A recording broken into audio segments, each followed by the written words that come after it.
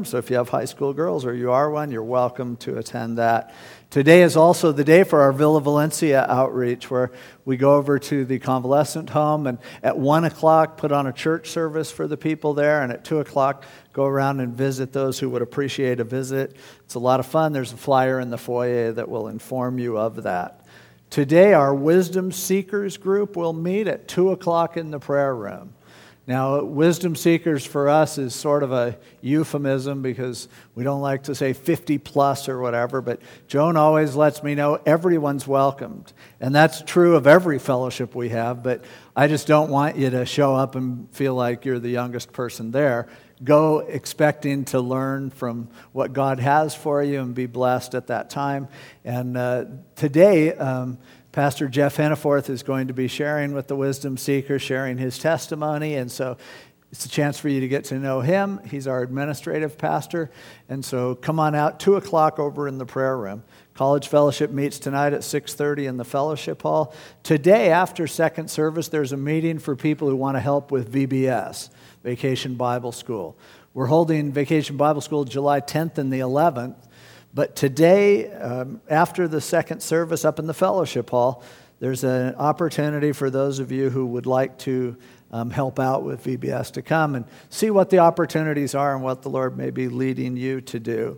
June 17th, there's a construction day down in Mexico, and so if you just like to work with some of the people just doing a little construction, whether you're skilled or unskilled, probably determines part of what you do, but it's just a great chance to be with people who love the Lord and serve people and be used by God in their lives. So talk to Lyndon Brown if you'd like to know more about it. It's something we do regularly. This Saturday, there's an all-church picnic from 3 until 9 p.m. down at Salt Creek Beach. I think there are flyers that will tell you where Salt Creek is, but if you know this area at all, if you manage to find Alicia, take Alicia down to Niguel, turn left on Niguel, and Niguel Street goes all the way down and crosses PCH where it turns into the Ritz-Carlton Drive, and Salt Creek Beach is right down there. One of the jewels in our county in terms of a place to go. It's just gorgeous, and there's picnic tables. We'll be down there, have games, and bring food for your family. The church will provide drinks and paper goods, and there are barbecue pits if you get there early enough. It's just a real fun thing to do this Saturday. Also this Saturday, earlier than that, starting at 11 o'clock, several churches are getting together and doing an outreach down at Huntington Beach at the north side of the pier. They're going to have a stage set up and bands playing and a lot of street witnessing and things like that. So if you'd like to go down there about 10:45 before our picnic and chip in and help out, either going around passing out flyers, or if you want to pass out flyers, I have some. You can get them from me and go down maybe Friday night and do it. But otherwise, they need people to just get in a group and pray, others to counsel people who have questions, and others to bring water back and forth to the people who are working the event and whatever. But that's this Saturday, beginning at 11 o'clock, north side of the pier. If nothing else, pray for it, and then we'll see you down at Salt Creek after that. Junior high and high school camps are coming up. Junior high camp is July 30th through August 5th. The high school camp is July 16th through the 22nd. There's information on the youth table for that. And if you sign up early, apparently there's an early bird discount. So that's a good thing. And camp is just an awesome thing. If you have junior hires or high schoolers and they've been kind of hesitant to get involved with the youth groups, then it's a great way to start for them to meet some other kids, and just God really works in kids' lives through camps, and so encourage you to avail yourselves of that. There's also a lunch coming up on June 25th. That's a Sunday for the parents of the students in 5th and 6th grade who are moving up into 6th and 7th. It's to let you know about Ignite, our junior high ministry. You can meet the leaders, have your questions answered. Lunch is going to be provided. So keep that in mind if you have those who are going into 6th or 7th grade. On the 25th, Sunday at 12:30 in the Fellowship Hall, get together for you. Also, there's an upcoming married couples retreat. That is Friday and Saturday, September 29th and 30th at the Ayers Hotel in Mission Viejo. Just a chance to get away as a couple and enjoy each other, enjoy fellowship with other believers. And Pastor Ken Ortiz from Calvary Chapel Spokane, who's just an excellent speaker on this topic, has written one of the better books on marriage that I've seen. Ken's going to be coming down and speaking, so I know you'll want to sign up for that. Sign up in the foyer. And we're starting a new singles fellowship. David Hirano is leading it. It'll be every other Sunday from June 11th through August the 6th. And then we'll just see how much of a demand there is to continue the group. It won't be your typical singles meat market sort of, pickup place. They won't be playing a biblical spin the bottle or anything like that. It's just, there are people who are single and they have some special needs to feel like they belong, to get involved with others and fellowship with others. And so it's just a great chance to have some fellowship. And they also, like most of our fellowships, invite anyone else to come along. There are already a couple of married couples who want to participate. And so you don't have to be single. As long as you have a heart for single people and helping them to feel like they're a part of your family and a part of the body. Hopefully, even if you're married, you remember what it was like to be single. And, you married couples who are longing for the day to be single again, you might want to stay away. But for those people that want to participate in this fellowship, there's a flyer out there. And if you know people who feel kind of displaced or you can tell they're just not clicking, it'd be a great thing to invite them to come to that group. And even if you're married, offer to bring them with you and they won't be so intimidated. And those of you who are single people, don't chicken out because, it's singles. It's the body of Christ. And so I would encourage you to pick up a flyer and come on out. That starts next Sunday, 6 to 8:30, and it meets in the room that we use for overflow that's right next to the lobby on that side of the building. So if you're driving in, it's the left side of the building coming through the lobby, the room there on the left-hand side. So come on out for that. Boy, I think that's all the announcements, and so let's close in prayer. Now, I'll just go ahead and teach a quick study since you're all here. Turn in your Bibles to Galatians chapter 5.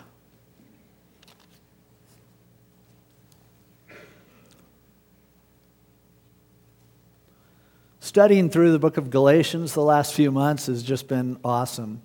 I'm enjoying this book more and more the more I read it. It's something that calls us back to the simplicity of what it means to be a Christian.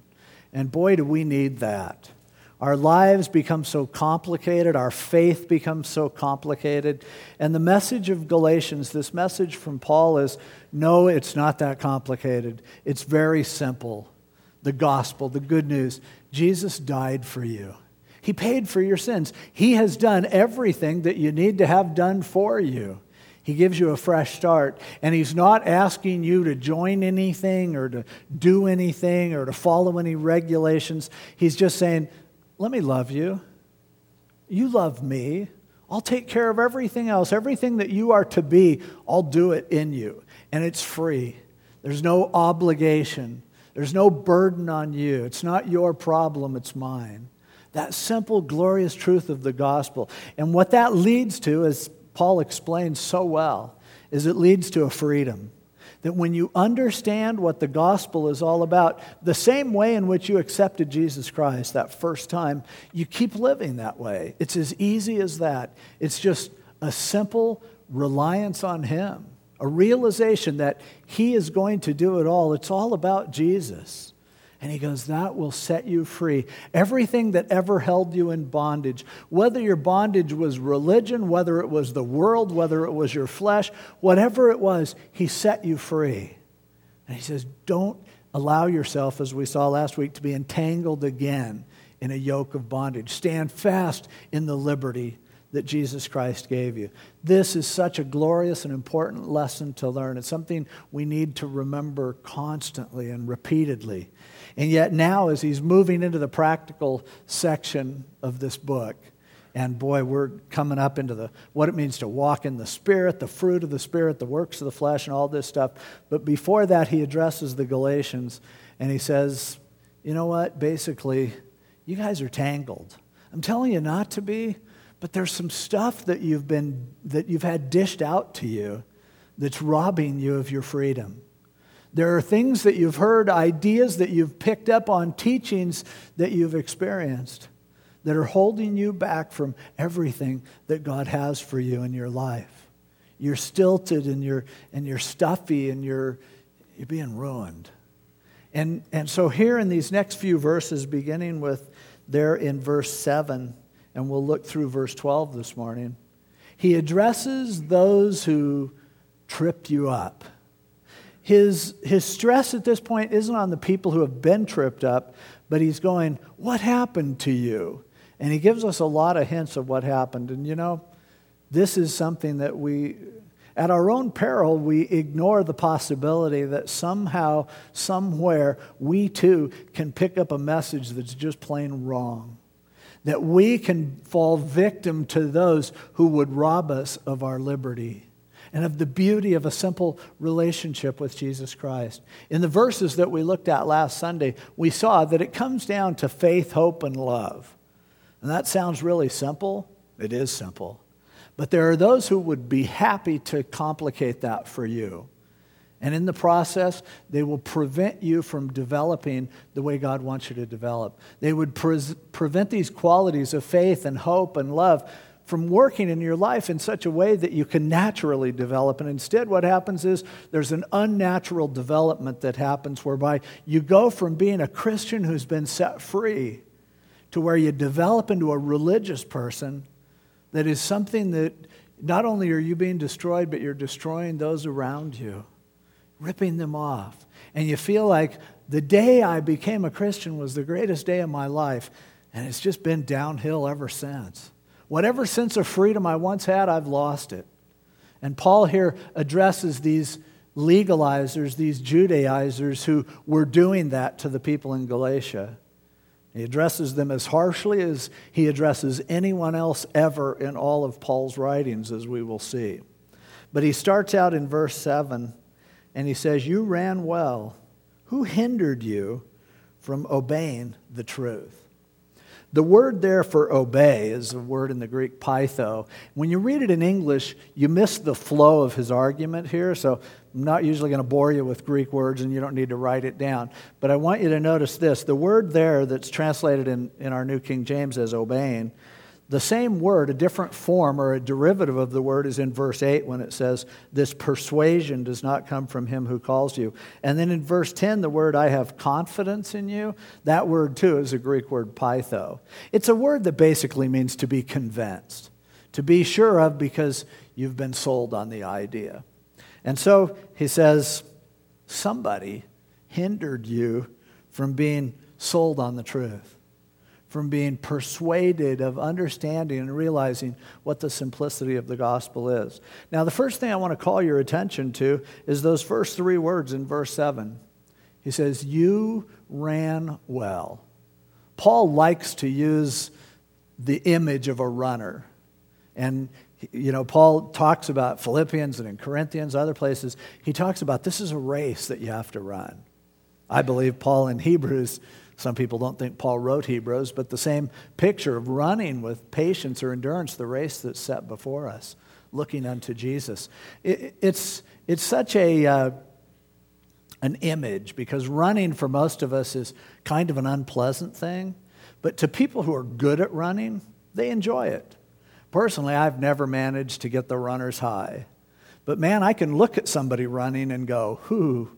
Watch the old Chariots of Fire movie and just go, man, look at that guy. He's running in slow motion and he's feeling the pleasure of God. And, well, that's the image. That's the picture. That's kind of what he likes to use to refer to it. It's like unhindered, free, just going for it. It's interesting that he says to the Galatians, you ran well. You were doing okay. But something happened to interrupt that. Now this, to me, gives us one clue as to who and how we get tripped up by teaching that would rip us off from the freedom of the grace of God. Remember when you became a Christian, it seemed so easy. Where did you start messing up? Someone convinced you that you weren't doing well. Somebody let you know that there's something more, and boy, it's about time that you need. It's the easiest pitch for a preacher, to make people feel like they're not good enough, to cause people to feel that, you're bogged down. Oh, one easy way to do it is to say, look, Are you more in love with Jesus today than you were 3 days ago? And you're like, I don't know. I don't remember 3 days ago. And I go, well, then see, it's time to get back on track. What message that actually sends is, you're not doing so well. The truth is, we don't need to be reminded of that. The devil is reminding us constantly that we're not doing well. But I love Paul's perspective. He's going, you were doing great. You were running well. Oh, I know you didn't know too much. I know that you didn't have all this great expertise. But you were right on track. Now, if we understand what it is to have God live his life through us, to live in relationship with Jesus Christ, then we will have that glorious assurance that we're right where we're supposed to be. God is working. He knows what he is doing. I don't need someone to tell me what I'm doing wrong. I know what I'm doing wrong. And life has ways of showing me that in many, many different fashions and forms. But the truth is, for me, I need somebody to tell me, you're going for it. You're running well. This works. Now, truth is, there are always all kinds of things I'm doing. I remember when I was a new Christian, most people would have said I was a mess. And I really was. And I went from being, I grew up in church, was always there, but I found the Lord when I was 18. And overnight, I was like the most spiritual person in the church. And so here I am. I'm in charge of a youth group. I don't know what I'm doing. I was a delinquent my whole life. But there I am. God's using me for ministry. But man, I'd hate to go back now and think of what my teaching must have been like at that point. I'm sure it was so mixed up and messed up. And worse yet, I did things that, man, if one of our youth workers ever did it, I'd fire them in a second. I remember we used to, after I taught a Bible study, it was trash night in the neighborhood. And so we would go over and tip over trash cans. It's really fun. You reach out the door of a car, hang onto the trash can, get it going about 30 miles an hour, and just let it fly into the curb, and trash goes everywhere. And, other fun youth group activities I did was getting a shopping cart over behind a store and get it going really fast, and it would put a hole in a brick wall. It was, no, not you, Dave. Yeah, it was after I was saved, but before I was filled with the Spirit. Okay, I'll hide behind that. Not really. The truth is, those times were some of the most productive times spiritually in my life. I was crazy. I did things I shouldn't have done. And there were plenty of people to step in and let me know how wrong I was. But God was doing things in my life that I couldn't even fathom. And I'm not suggesting take your kids out tonight and go tip over some trash cans. It'll be fun. But and it's neat. There's one man really who believed in me back then, and he was like a father to me. And his name's Art Carlson. I've told you about him many times, but he's here this morning, and I'm blessed to see him here. Art, would you stand up? Come on. There you go.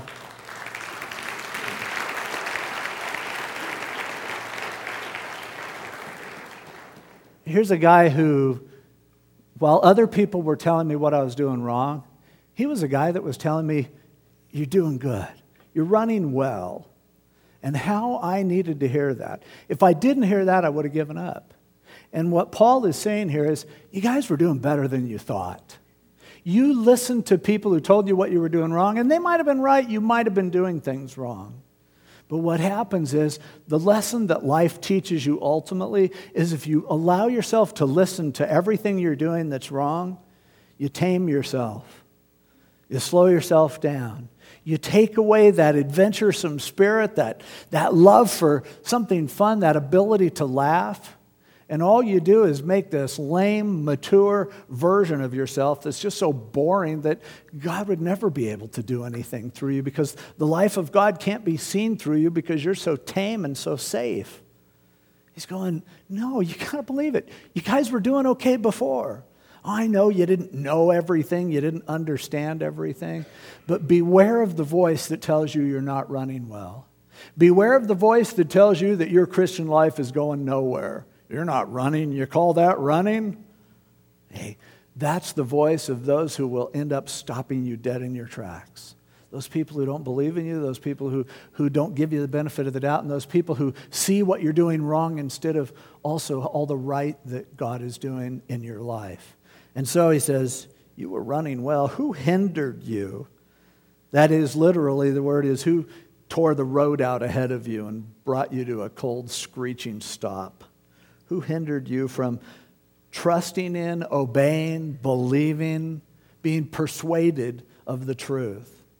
The question now focuses on who did this. And so he's being so loving. He's not going, how could you believe this? But he's saying, who'd you listen to? Who taught you this? I didn't teach you this. This isn't something that was a natural progression of what happened to you when you accepted Jesus Christ. When you accepted him, there was a freedom. There was love. There was the sense that all I really need to do is hear from God and do what he tells me to do and love him and love others. And wow, it's just natural. It's just so supernatural that it's natural. It's a beautiful thing that I want to do in your life. Who did you listen to?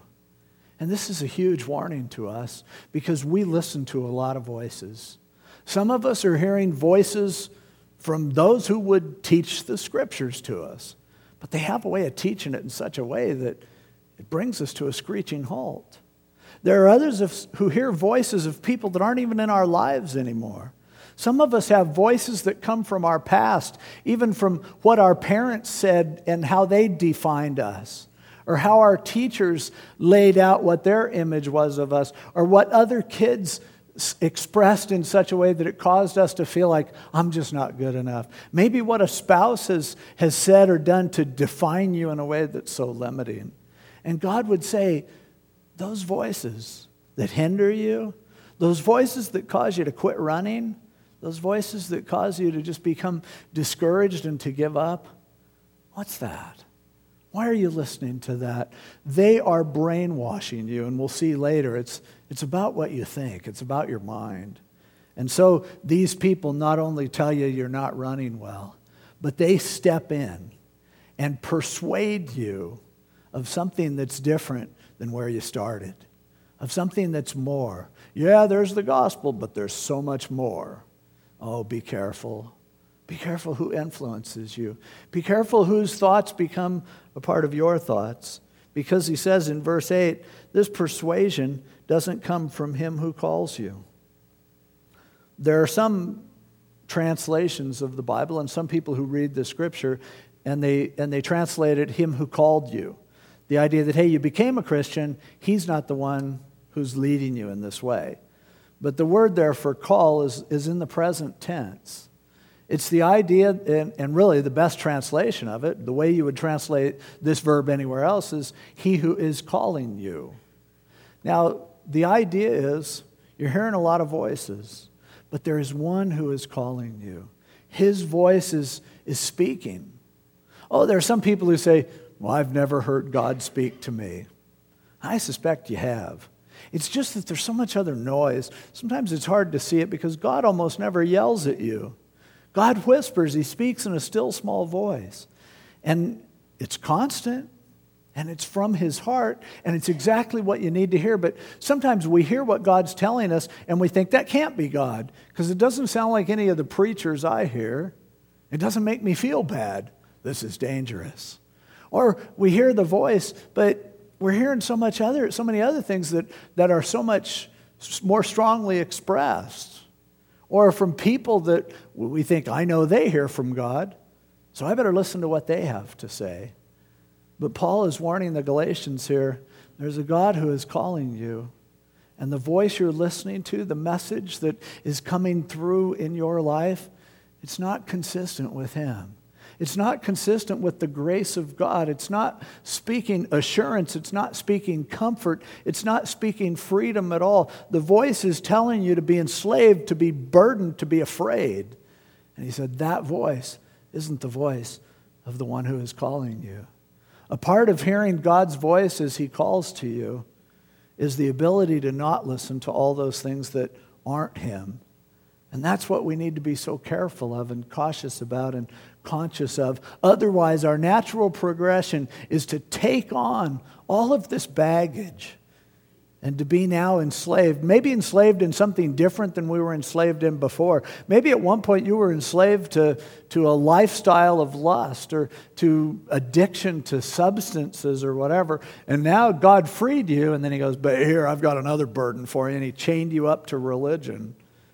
It's freedom.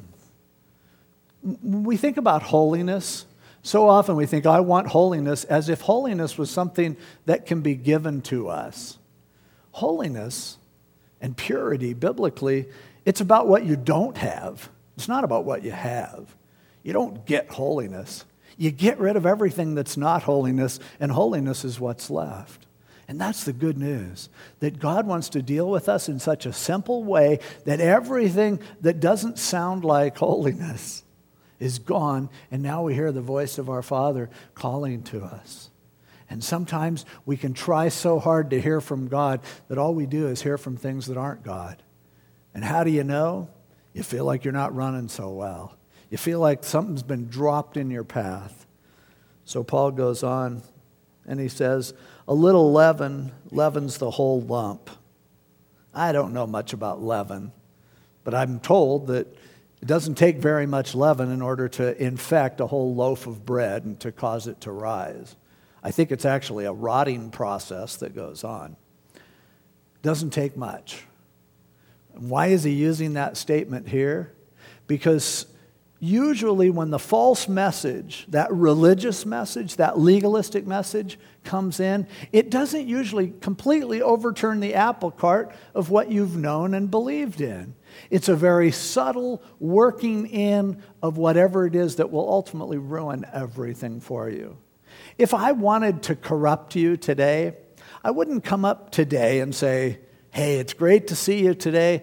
God has given me a special message from him, and it's for you personally, and I hope all of you will jump on the bandwagon. Here's what we're going to do. There's a comet that's coming, and a lot of people don't know it, but God told me there's a spaceship behind the comet. And if we will all put on Nikes and kill ourselves, we'll be in the spaceship behind the comet. Who's in? A couple people are kind of half asleep. Yeah. You go, Dave, you're nuts. Now, there are a handful of people who will buy into some goofy cult like that, but usually a cult starts by just putting a little twist on it. Like saying, yes, the gospel is true. You're free in Jesus. He loves you. It's all about you. You can't save yourself. All the truth. However, of course, we do need to try to do what he says if we're going to stay in the family of God. Ooh, be careful. It's just a little subtle thing, doesn't seem too dangerous. But what Paul is saying is these false teachers, and they may not know they're false teachers, by the way. In this case, they apparently didn't.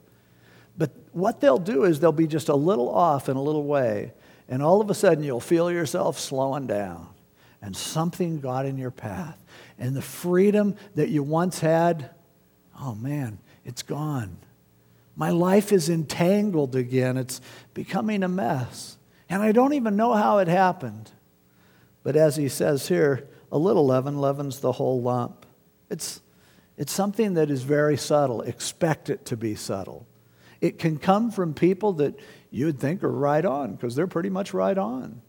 And yet, your freedom is gone. You've been sucked over the falls. It's just all of a sudden, what happened? The truth is, I can do it to myself.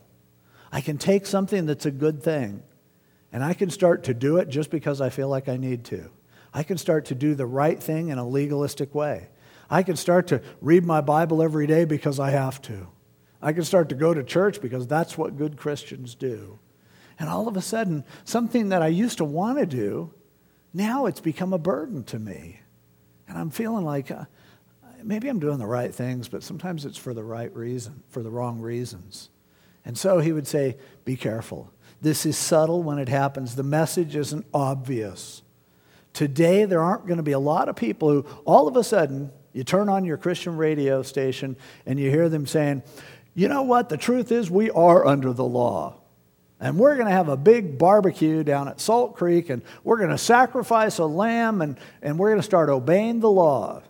Yeah, well, that's not going to work. I mean, unless you really like lamb a lot. But usually it's going to be, what, under the law? We're not under the law. But the enemy has subtle ways of causing us to be pulled in to be under the law, and we don't even realize what's happening. And Paul's saying, be careful, because these liberty stealers are subtle. But if you give them an inch, as we saw earlier in the book of Galatians, if you add anything to the gospel, it's not the gospel anymore. You're departing from the truth. To water it down, to add anything to it.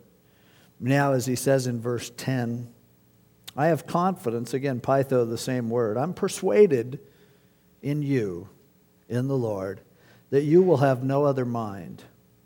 But he who troubles you shall bear his judgment, whoever he is.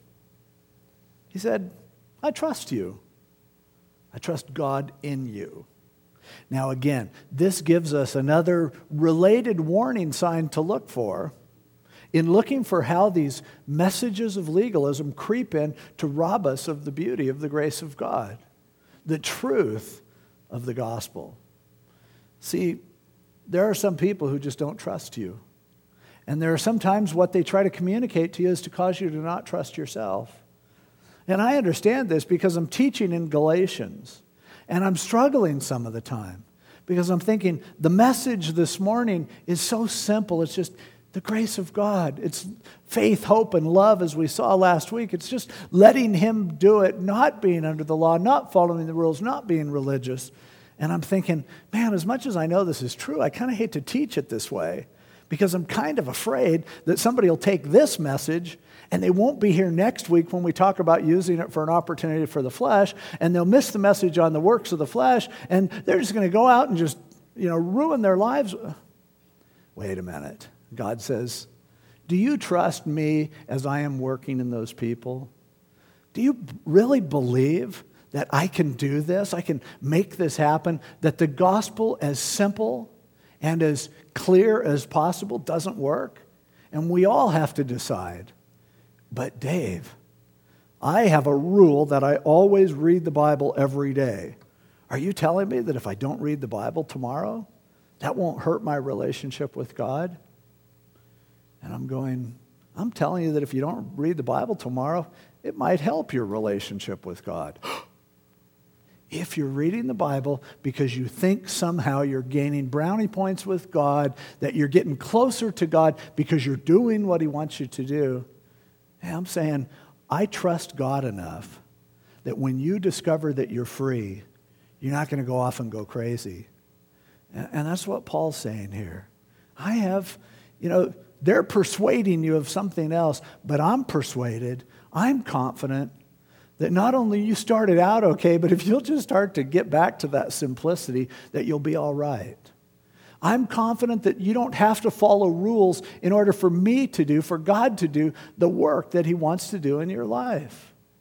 Hey, following the rules, you can't follow the rules. That's the message of the law. And you also don't know which rules are the rules to follow. And sometimes breaking rules, God may have a place for that. Living your life by thinking that you're perfectly safe. Do you understand how many pastors end up cheating on their wives, even though they have a rule that they'll never meet with a woman alone? There's so many pastors that think they can keep from falling into that trap if they just have a rule. You know what? Rules don't keep you righteous. Rules draw a line and you're going to step over it. Rules are something that make you feel really bad when you break it. But I've seen over and over again people feeling safe with rules. And somehow the heart just gets a long way from that. And it's not that relationship. You're not sensing God's love working in your life. You don't feel free anymore. If you feel trapped, then something's wrong. There's something you need to get rid of. God came to set you free, to give you an abundant life. If that life isn't abundant, somebody's ripping you off. But Paul's saying, you know what? I understand. The teaching of grace, it's dangerous. But he said, I trust you because I trust that God is working in you. God causes all things to work together for good to those who are called according to his purpose. For it is God who works in you both to will and to do of his good pleasure. Do you trust him? God is working. He doesn't say there in Romans 8 that if you do the right things, if you make sure you go to church and read your Bible every day, memorize a certain number of scriptures and hang out with these people and don't watch TV and never smoke and don't drink, then God will work in you. No, the truth is, if you've given your life to Jesus Christ, God is working in you. And God is working in the people who you love, who are in your life that you wish you could change. It's just that He works in each of us differently. He works in each of us according to His individual plan for us. And so I see you doing things that I wish you wouldn't do, but I've got to trust that God's working in you. There are times when I have somebody that I know is failing in an area and I feel like grabbing them and choking them and just going, don't you get it?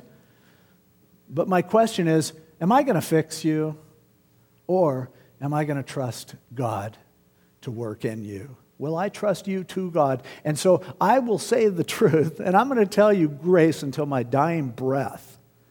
And I trust that it works. I've seen it work in my own life. I know how when I tried to be good, it didn't make me good. And when I just tried to know Jesus and love Him and be loved by Him and simplify my life and feel free from the bondage of whoever and whatever, I know that works. And I trust it to work. And people who don't trust you aren't worth listening to. There are a lot of rules in the church and in ministry. And I was thinking today, as I was thinking on this passage, of the day when I had some kids come in who were really concerned because their mom was home alone, very distraught, said that you probably won't see me when I come home because I'm going to kill myself. So they came into my office and told me about it, and I felt horrible, and all I could think of to do, I just headed over. Got their address out of the file, went over, knocked on the door, and she answered the door and just looked horrible and was struggling and really wanted to kill herself. And I sat there all day long, about 7 hours, in an apartment with a single lady all alone with the lights off. And I prayed and, I talked to her and I listened to her, and some of the time I just sat there. And inside I was thinking, this I know is against the rules, but this is what I'm doing. And a couple days later, sure enough, Romaine must have heard about it somehow. And he called me over to the corner of the office. And he goes, Dave. I go, what? He said, is it true that you went and sat in an apartment for 7 hours with a lady, just the two of you? Nobody else there? I said, yeah. He backed me up against the windows there in the office of Calvary. He took his stubby little finger and he stuck it in my chest. And he said, don't you ever lose the ability to do that. I'm like,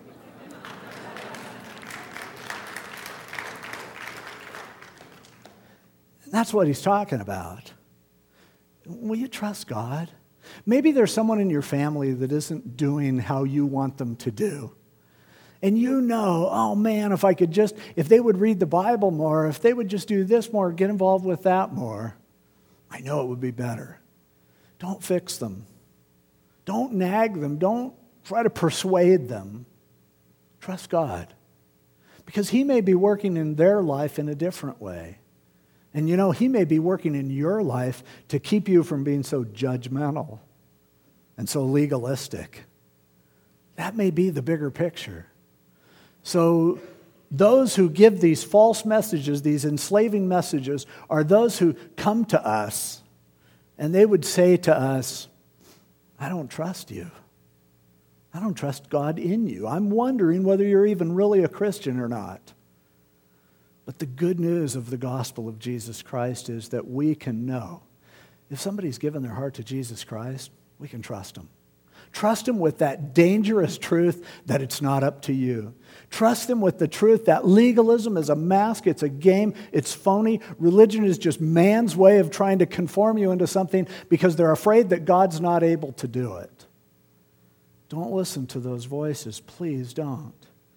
And as Paul says, I have confidence in you, in the Lord, that you will have no other mind, that you won't be persuaded of some of these ideas that are destructive. But he who troubles you, the word there means to be tangled up, probably referring back to the entangling that he referred to in verse 1. The one who's tying you up shall bear his judgment, whoever he is. That whoever he is a very strong statement that's basically saying, listen, I don't care who it is that's telling you this. Do not allow yourself to be brainwashed to a legal way of living instead of a relationship way of living. I don't care if it's the biggest name in Christianity. I don't care if it's the person who led you to the Lord. I don't care if it's the person that you revere over and above everyone else, whoever he is. Remember earlier, Paul said, hey, even if I come and tell you something different, or even if an angel comes and tell you something different, anathema, accursed. And now he's going, look, you're believing these people because you think they are something. You see them as someone on a pedestal. But he said, the truth, the simple truth of the gospel is that grace works. It does. And so I don't care who they are, even if it's me, don't listen. And I'd tell you the same thing. Whatever voices are convincing your mind that you can't trust God to work in your life and in the lives of the people around you, whatever messages have come through to you that have caused you to feel more bound, more enslaved, don't listen to it. I don't care who says it. Hey, sometime on a Sunday, you might just feel like going to a baseball game instead of coming to church. I don't want to make you feel guilty. Mail in your tithe. Just kidding. It's like, it's not, church isn't magic. God's magic. He can work in you. Oh man, some of the deepest religious experience I ever had was during that Angels championship run, Hey, we can trust God. Don't listen to anyone who tells you you can't. It's funny. I've seen a lot of different kinds of parents. And there are some parents who are so intent on controlling their kids. They foolishly believe that they can do it. Train them God's way. You can just beat them into submission or whatever. And that's maybe a false characterization. I don't mean to imply that on any particular group of people. But the idea that you can train a kid the way you can train a seal, and jump through a hoop and eat fire and everything, balance a ball on their nose. I've seen other parents who they trusted God so much it was annoying. I felt they were so permissive their kids were going to be destroyed. Discovered an amazing thing. Some of the people that at one point I branded as some of the worst parents that I knew just loved their kids, built their kids up, encouraged them. I thought, you're creating a monster. And yet for some of them, their kids are some of the most godly people I know today. And I think, where did I get that idea? It's the basic idea of legalism, that we can train each other.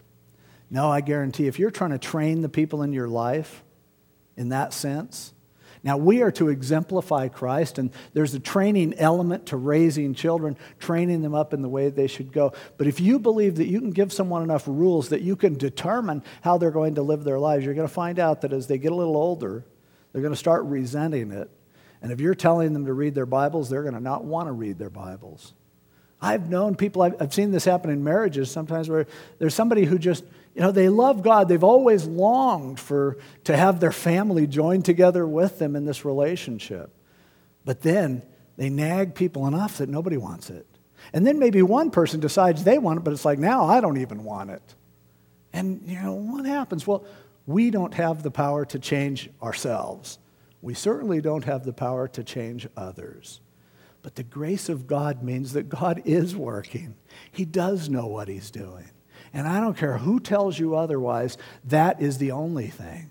God's grace, his sovereignty, that's all that's going to end up turning us into something that's redeemed, that's bought back, that's new and improved, that we can look back and say, I grew. Nothing else works. So whoever they are, don't listen.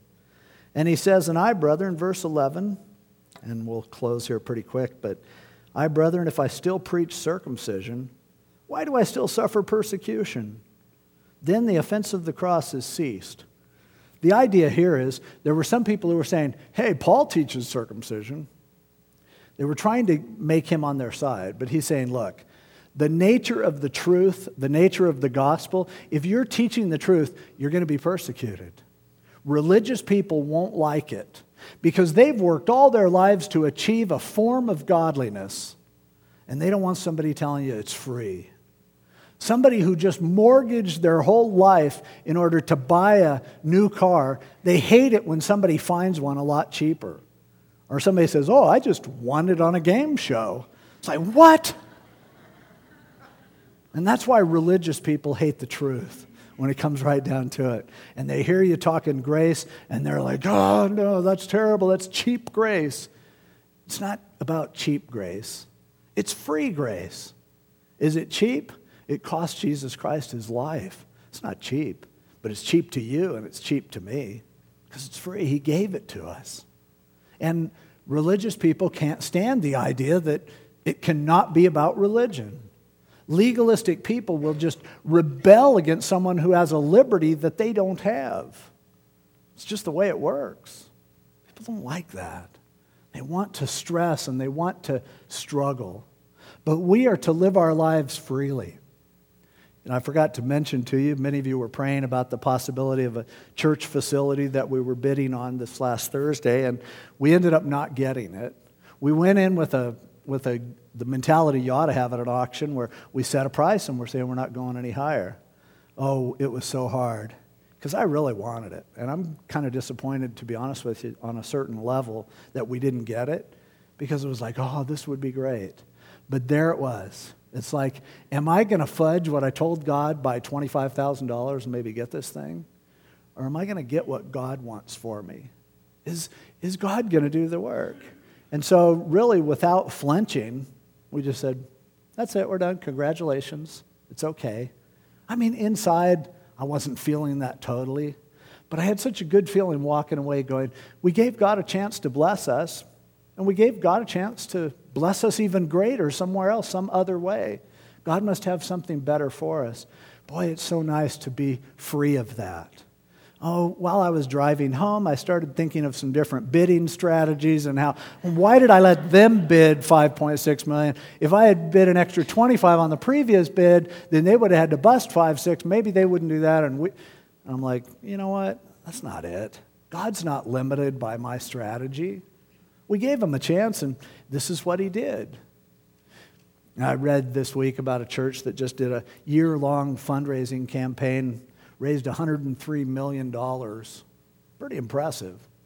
But what we did here was even more impressive because we had a one-week campaign, and we got $1 million to try to buy that building. But the more amazing thing than getting $1 million in a week, we're giving it back because we didn't get the building. So if you gave a check for the building, it's coming back. We'll mail it to you this week. See, it's that easy. I'd just as soon have you hang on to your money until God gives us an opportunity, and then we'll use it. But there's no point in us sitting on it or waiting. It's got to be God. I only want it if it's God. And so, too, it's important for us to understand people don't like that. People will criticize that. People will attack you for, Dave, maybe you'd have a building if you just push a little harder. I'm sure that's true. We've had opportunities that if I wanted to push, we'd have a building. Well, wouldn't you be better off right now? I don't think so. Because now it would be about me. Now it would be what you strive to gain, you're going to have to strive to maintain. And God may have something better for us. We're doing fine here. This is okay. But it's God. But just be warned. If God is ministering freedom and grace to you, there are going to be people who take issue with that. There are going to be people who say, well, that's only half the story, legalists. That's what it is. Now we go, you want to be balanced? Yeah, you want to be balanced, but let me tell you something.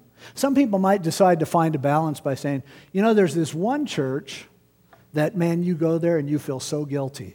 They get up there and they preach righteousness and you're just ripped to shreds. And you go out of there just dragging, feeling like it. There's other church, they never mention sin. They don't talk about failure. They just make you feel really good. So, I'm going to get balanced. So every other week I'm going to go to church A. And then next week I'll go to church Happy Place. And between the two I'll find a balance. That's not balance. It's two lies. One lie that says you're no good, there's no hope for you, you failed, you're out of the race. The other lie on the other side saying, pay no attention to what's destroying your life. It's not a problem. We can't go with either one. We need to be honest about our sin. We need to recognize that we have a propensity to do things that are self-destructive. But at the same time, we need to understand it's already been paid for. And radically, amazingly, where sin abounds, grace much more abounds. Oh, that's scary. But will you trust him? Will you believe that he knows what he's doing? He finally, in verse 12, one of the harshest verses you can imagine coming from an apostle, he's thinking of these people who have robbed them of their freedom, robbed them of their joy, robbed them of their relationship, turned them into religious clones. And he says, those guys, I don't care who they are, I could wish that those who trouble you would even cut themselves off. He's just been talking about circumcision, and that means exactly what it sounds like it means. They want circumcision? I wish they would just go a little bit further. Now, it's kind of a mean thing for an apostle to say, but it lets us know something. This is serious business. It's simple. It's true. It's the key to our life, discovering the grace of God, walking with just the simplicity of that faith and hope and love. And he's going to develop that further as we continue to study through Galatians. But as far as Paul was concerned, and we would look at this, I could wish that, it was like, that's cursing. But he said, Martin Luther, talking about this passage, said, if there's ever a time to curse, that's the time. When someone is teaching a gospel that would rob you of the freedom that's in Christ. And so sometimes harsh situations require harsh measures, and Paul makes his point very, very clear. Don't let this happen. Don't allow anyone, I don't care who they are, to convince you that life is about following rules. Understand, remember, relish in, glory in the truth of the gospel, the good news, that it wasn't about us.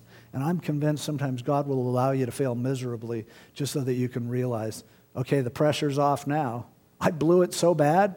Now, at once I thought I was righteous. Now I think the record has been straightened out and I'm not. Man, it feels good to have that lifted off my back, to have that burden removed, and just to allow Jesus to be Jesus. Allow God to be God. We are his people and the sheep of his pasture. You know, it is God who has made us and not we ourselves. We didn't do it. We're not self-made men and women, and we're not kept by what we do either. Get this into your head, Paul would say. Grace, love. He does it. It's all about Jesus. Get back to that point of simplicity. That's where you were doing the best that you've ever done, was at that point. Stay in the grace of God. Sometimes people talk about grace and there isn't any grace there. I always used to joke that most churches that have grace in the title, you could pretty much count on not finding grace there. Most churches that have faith in the title, you can pretty much count on their faith is faith in you to be able to give them enough money so they can do what they want to do. But the grace of God, the center of our being, the center of our existence, understanding that, I know it sounds like an oversimplification, but I don't care who tells you different. It's true. The grace of God, the gift of Jesus Christ, the absolute forgiveness of sin, the blood of Jesus Christ, God's Son, cleanses us from all sin. Your sin is not your problem anymore unless you let it be. If you let him have it, and you receive the grace of God, trusting him to do that work, the one who has begun a good work in you, he's going to complete it. One way or another, he's going to complete it. Trust that. Let's pray. Lord, when we look at these verses, we conjure up images of legalistic people who have communicated destructive lies to us that aren't from you. But Lord, even more disturbing is we are reminded of all the times when we misrepresented you, when the message that came from us is, hey, you're not running well. Hey, it's not enough. You need to clean up your act. If you're going to be worthy of God, you need to make yourself worthy. Lord, all those chains, all those burdens, please set us free from this kind of lifestyle. Help us to walk in the beauty of who you are, understanding relationship, and trusting you to do what only you can do. God, we're sorry for starting religious stuff all the time. Lord, we've learned it doesn't work. People who seem the holiest so often turn out to be the unholiest. So God, we just need you to work. Take us back to the place of being naive enough that we really believed what you said when you said, it is finished. We pray this in Jesus' name. Amen. Let's all stand.